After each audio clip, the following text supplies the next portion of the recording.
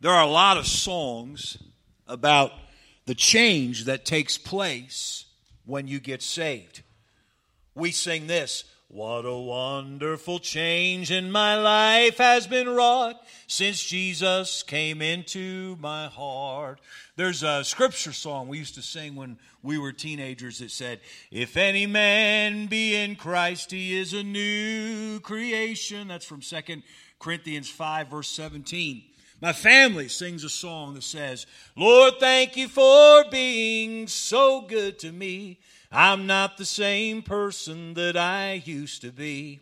There's a song that I don't know if our teenagers sing it, but it's common youth group song. It says, "The things I used to do, I don't do them anymore. There's been a great change since I've been born again." Every one of those songs talks about the change that takes place when you get saved. And I'm glad they do. That ought to be the case. Hey, if you're no different than you were before you put your faith in Christ, something wrong. But I want you to notice that you should also be a different person than you were just a few years ago. If you've been saved 30 years, you should be a different person than you were 25 years ago. You should be a different person than you were 20 years ago or 10 years ago. Hey, I don't care how long you've been saved. You've been saved 50 years, you should still be a different person than you were 5 years ago. Have you been saved a couple of years, Christian? You should be a different person than you were a year ago. You should be a different person than you were a month ago. You should be a different person than you were last week at this time. Why? Because you should be growing. What changes us? So, Pastor, you said I should be a different person. I should be changed from even what I was a week ago. What changes us? Well, we just read Galatians 2:20. We sang Galatians 2:20. And Galatians 2:20 tells us what changes us. Here's what it said. "Christ liveth in me." Let's do the whole verse again. "I am crucified with Christ. Nevertheless I live. Yet not I, but Christ liveth in me. And the life which I now live in the flesh, I live by the faith of the Son of God, who loved me and gave himself for me." How many of you thought I meant for you to say that verse with me? How many of you weren't sure if I meant that? Okay, I wasn't sure either, so I'm with the not sures. But good job, those of you that took the initiative and jumped in. That was awesome. Listen to John 14, verses 19 and 20. Jesus is talking. "Because I live, ye shall live also. I am in my Father, and ye in me, and I in you." Jesus lives in me. Listen to 2 Corinthians 4, verse 10.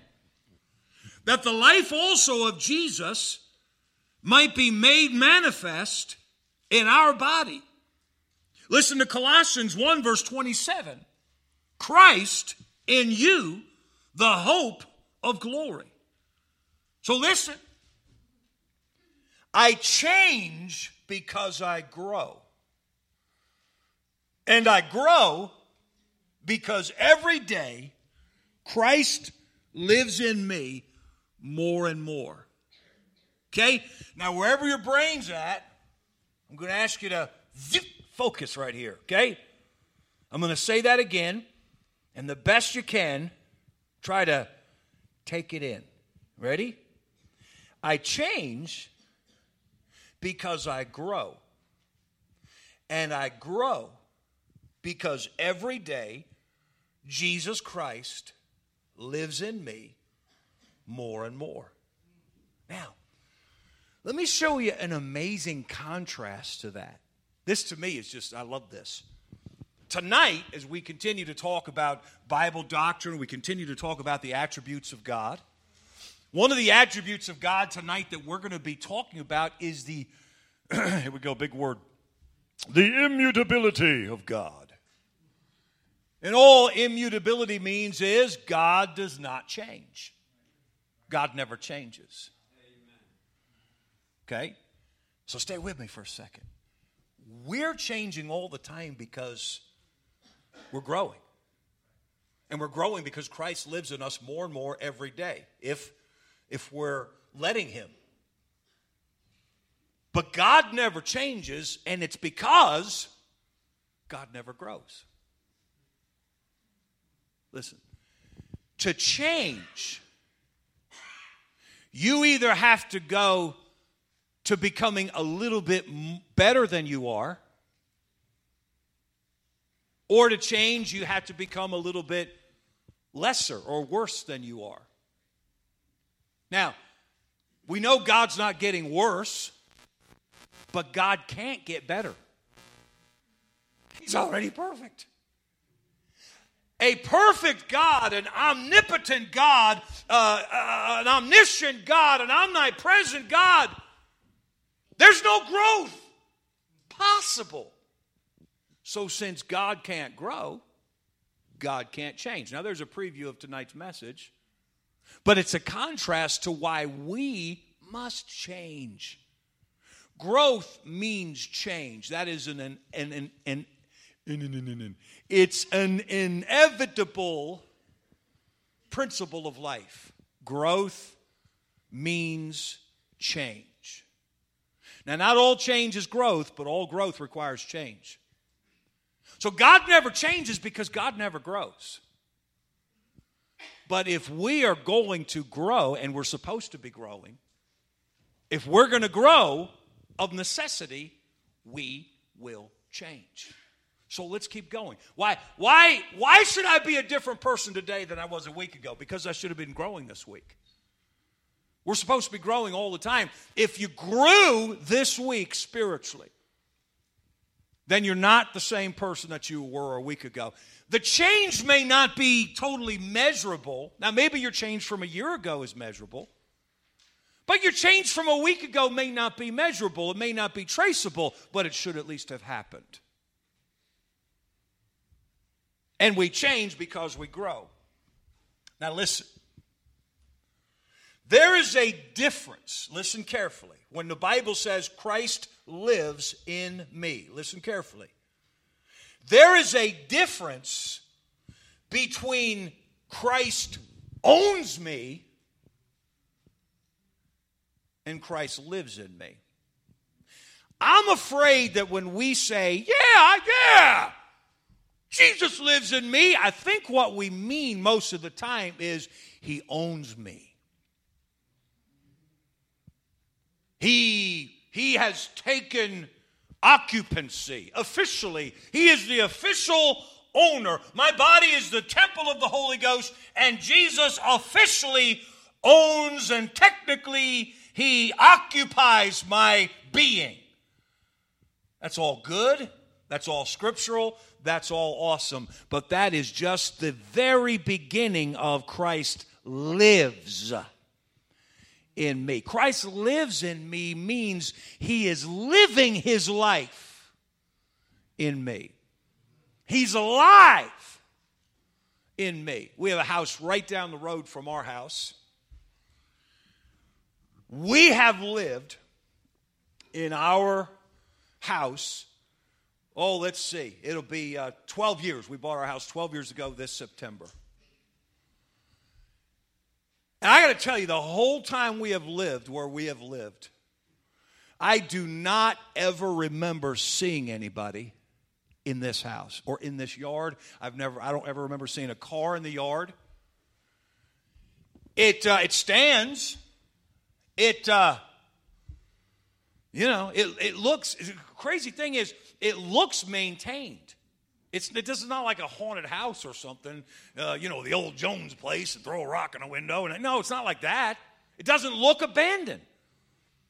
It's just that you never, ever, ever see anybody there. Okay, how long has this snow been on the ground? Whenever that was at, it'll be 2 weeks this Tuesday? The snow in this driveway hasn't been plowed, and there's no footprints in it. So even though this little house on the corner right down the hill from us, it looks like somebody owns it. But you never see anybody there. Okay, there's the difference between possessing a house, and living in the house.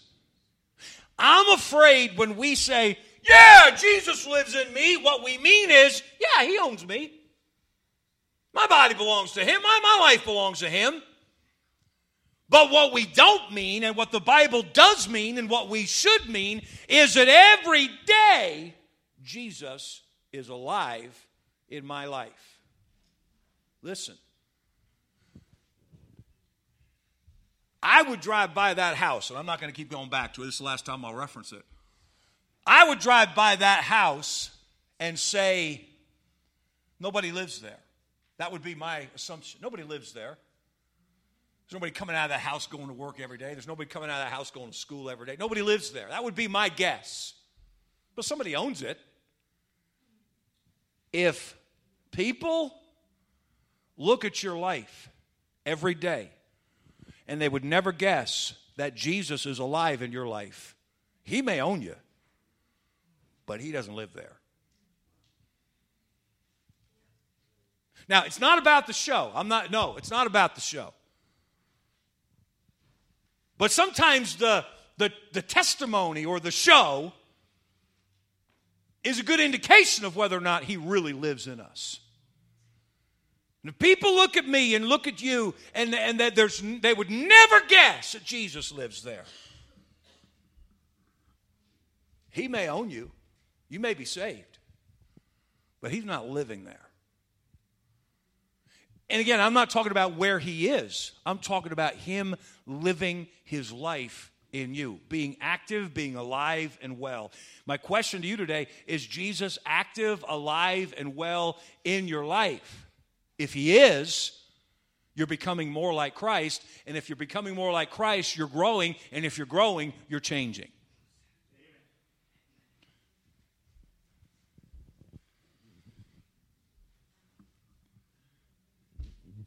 What I'm going to show you right now, though, and we're almost to our destination of the truth of this message. What I'm going to show you right now is how to let Christ live in you every day. Christ living in you. Oh, boy, so many times when we talk about Jesus living in us, we right away go to our actions, what we do, when the actions are just the manifestation of Jesus living in us. I want Jesus to live in me every day, so I'm going to pass out 25 tracts every day. Okay, you skipped a step right there. If Christ is alive and well in your life, he will lead you to get the word out. But getting the word out does not necessarily mean he lives in you. I want Jesus to live in me, so I'm going to encourage everybody I talk to. Now, you ought to encourage everybody you talk to. You ought to be an encourager, not a discourager. But listen, I know people that don't even believe in God who try to encourage people. It doesn't mean Christ lives in you. So how do you get Christ to live in you? I'm going to show you from the Bible. And I got to tell you, it takes a little bit of work. Nothing in your life ever improves without some sort of effort. And so it's going to take a little effort, but it's not hard effort. It's effort that will lead you to the destination that we're talking about, the destination of Jesus being alive and well and thriving in your life so that he can produce growth, and that growth equals change. Listen carefully. Turn to John chapter 15. John chapter 15. John chapter 15 is very well known, especially the first part of it, is very well known for being the chapter where we learn about the vine and the branches. We're not going to talk about the vine and the branches this morning, but that's the core teaching here. It's also very well known, John chapter 15, the verse part, as being the passage where Jesus talks about abiding in Christ. And both of these concepts are taught in this passage. So you're in John chapter 15, And I just want to read a few statements in each verse, all right? And you follow along as I read. Look at John chapter 15, verse number 4, all right? And here's what it says. Abide in me, and I in you. Right? So Jesus said, whatever it means, he says, you abide in me, and let me abide in you. So can we change that word abide to live, and understand it means essentially the same thing. You live in me, let me live in you. You got that? Very clear. Couldn't be clearer. All right, look at verse 5. We're not going to read the whole verse, but just this part. John 15, verse 5. I am the vine, ye are the branches. Here we go again. He that abideth in me, and I in him. All right, so there we have the same concept again. Verse 4, you're living in me, I'm living in you. Verse 5, you're living in me, I'm living in you. Let me show you something amazing here. Look at verse 7. Verse 7 says, if ye abide in me, and my words abide in you. Whoa, whoa, whoa. Verse 4 said, if I abide in you. Verse 5 said, if I abide in you. Verse 7 says, if my words abide in you. How many think Jesus changed the subject there? He didn't. Do you know what you just learned in those 3 verses in the very same context, very same passage, very same discourse? That for the words of Jesus, for the Word of God, John chapter 1, in the beginning was the Word was with God, the Word was God, and you read the whole chapter and you find out very clearly that that Word is Jesus Christ. Jesus is the Word of God. What you learn from John chapter 15, verses 4, 5, and 7, is that when the Word of God is living in you, Jesus is living in you. You abide in me. Okay, let's go back to live just for clarity. You live in me, I live in you. Verse 5, you live in me, I live in you. Verse 7, you live in me, my words live in you. And Jesus stating it that way is confirming that God's words, alive and well in us, are the equivalent of Jesus living in us. Now, when I asked you the question, did Jesus live in you this week? Maybe it wasn't clear to you when you said, technically yes, but alive and well, I don't know. That's, that's sort of subjective. I'm not sure how you want to. But when I ask you the question, did his words live in you this week? You know if they did or if they didn't. Were his words alive and active in your heart this week? If they weren't, Christ was not alive and well in you. Oh, his name is on the deed. He owns you. You're the body is a temple of the Holy Ghost. That's all true, and it doesn't change once you're saved. But was he actually living, alive and well, living in your life? That's determined by the answer to this question. Were his words alive and active in your heart this week? Let's keep going here. Turn to Colossians chapter 3. Colossians chapter 3. Hey, we are real close to the end of this message. Great news. That's awesome, isn't it? Colossians chapter 3. I would remind you, close is a relative term. But anyway, Colossians chapter 3. God's Word living in me is exactly the same thing as Jesus living in me. If you were to take anything home with you this morning, if I could choose, that would be what I would choose. That statement right there, taking into its embrace all of the scriptures that we have looked at and are going to look at. God's Word living in me, God's Word alive and well in me, is exactly the same thing as Jesus being alive and well in me.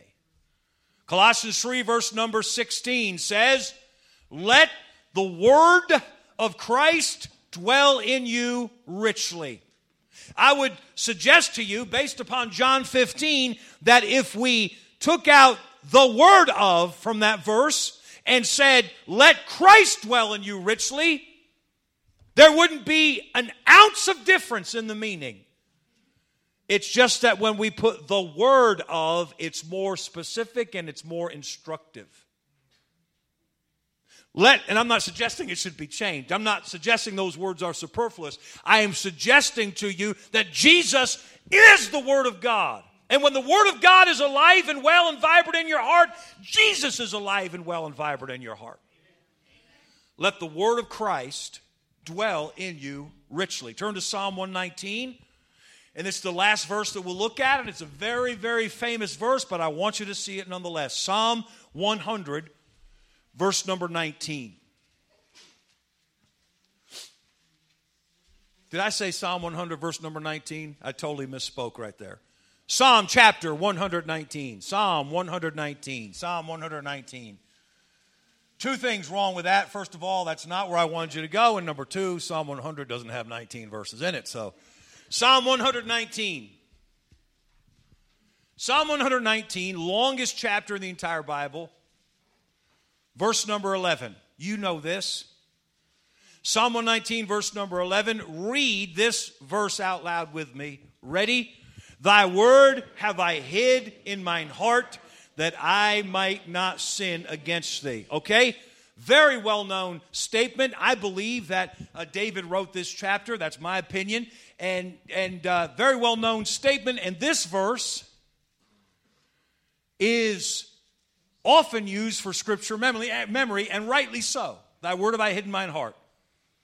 Hey, young people, memorize scripture. And by the way, old people too. I remember when I was a kid, and people say, you know, you're young now, and your brains are in great shape, and you can memorize scripture. Now me, I'm nearly 50 years old, and the old brain doesn't work quite like it used to. All right? Now, I'm on the other side of that line. I'm about as close to 50 years old as you can get without being there. And I memorized, by the grace of God, 2 or 3 verses this past week. So I can tell you, what I knew when I was 10, that's bunk.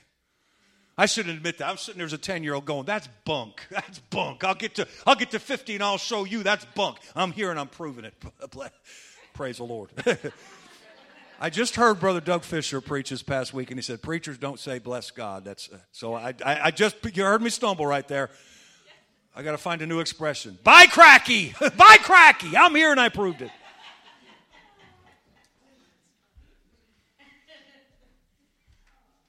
Thy word have I hid in mine heart. Listen, absolutely, the first step to hiding God's word in your heart is memorizing it. But having it in your heart goes deeper than that. Here's we're at the finish line right here. Christ lives in you when you consciously bring His word to life in your heart.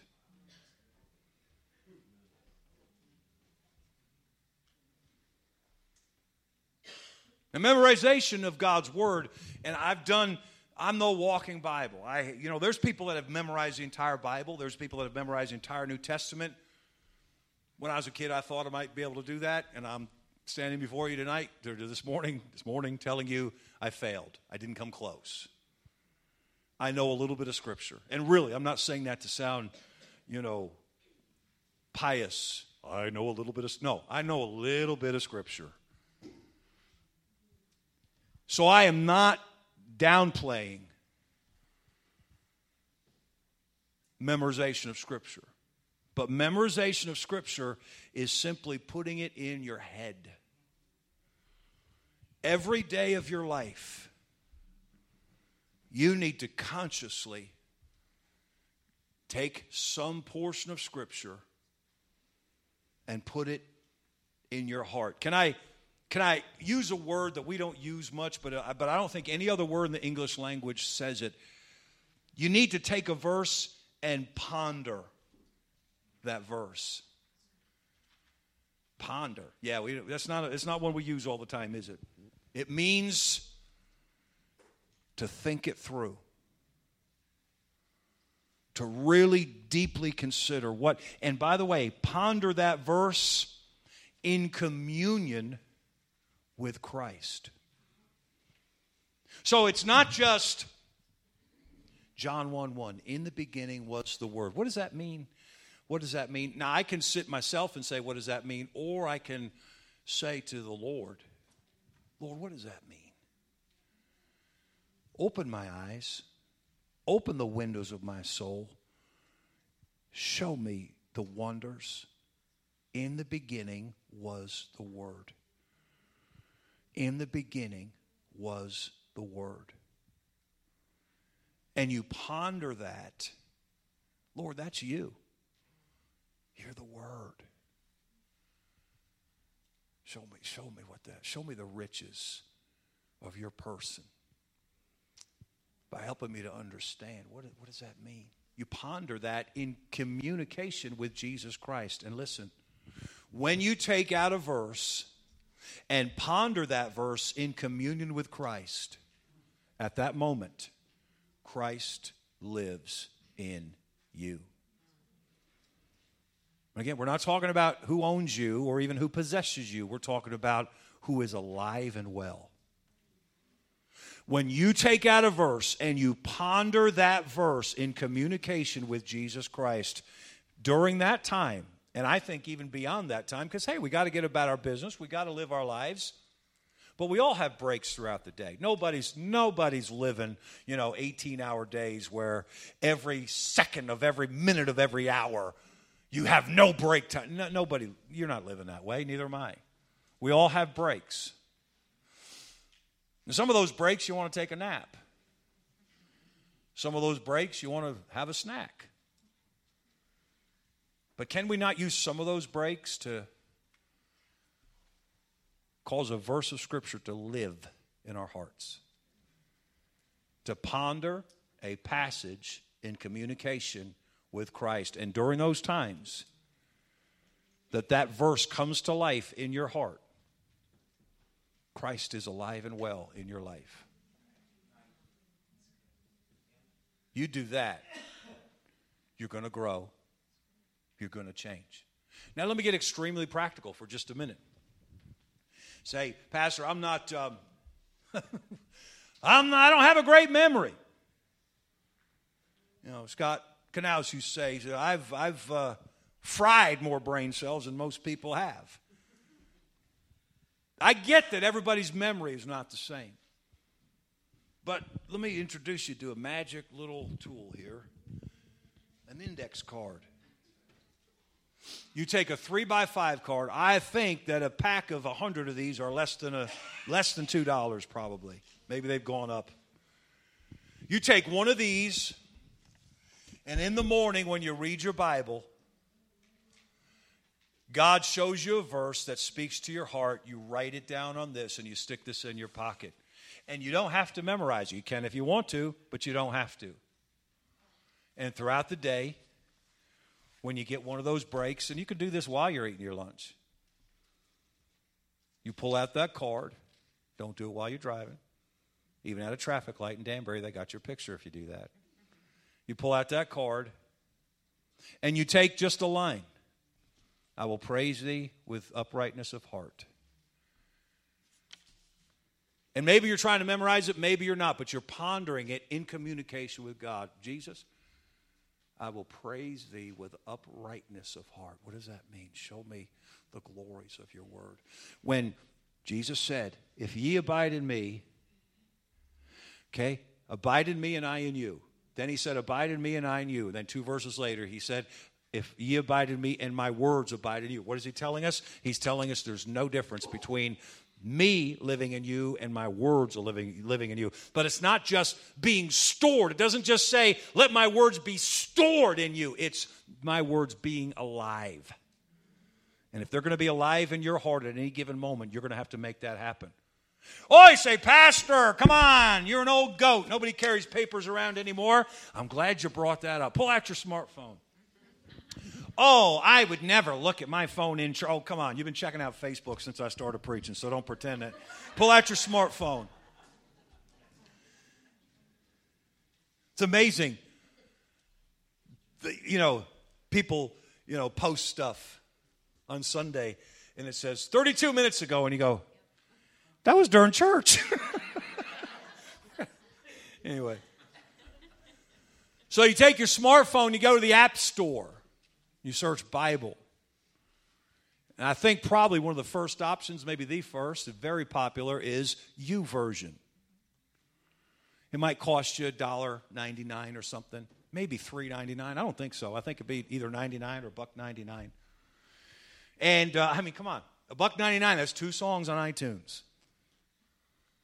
$1.99, you download it, you have the whole Bible on your phone. Up top, by the way, go to settings and check off King James. You don't need the other nonsense there. And then you've got the name of the book. You've got book and chapter. Okay? You hit the book you want. We're in John, so let's go. John. You hit the chapter you want, John 1. Okay, I'm getting old, my eyes are getting weak, so I've got that big old font right there. And everybody in this room under 20 years old know how to do this. John 1:1. No, I got the volume off. I wanted you to hear the sound effect of a screenshot, but it didn't work. I screenshot it. Now, as you know, those of you 20 years old and under, you know this. It is now not any longer in the Bible app. It is now in my photos. So anytime during the day, I can take that verse. I don't have to pull out a 3x5 card. And I can go to my photos, and I can pretend like I'm looking at pictures. In case I'm a Nicodemus, I can pretend like I'm looking at pictures, but really I'm not. I'm checking out that verse, and I'm pondering that verse. So whether you're an old fogey like me, I said fogey, aren't you proud of me? Whether you're an old fogey like me or a young person like my wife, there's a method for you. For the Word of God to be alive and well in your heart. And when that is happening, when you are communing with Christ by bringing His Word to life in your heart, Jesus is alive and well and thriving at that moment, and you are growing and you are changing.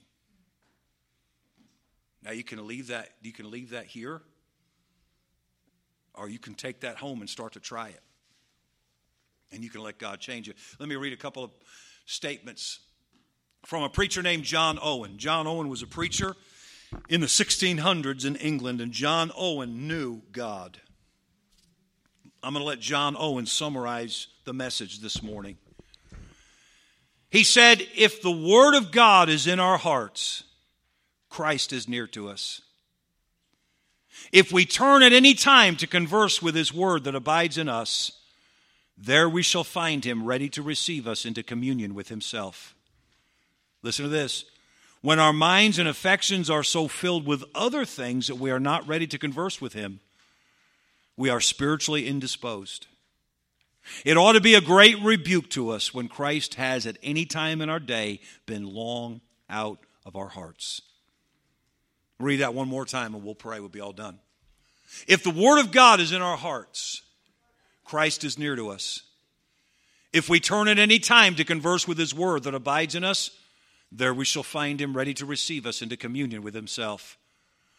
When our minds and affections are so filled with other things that we are not ready to converse with Him, we are spiritually indisposed. It ought to be a great rebuke to us when Christ has at any time of the day been long out of our hearts. Let's stand together this morning.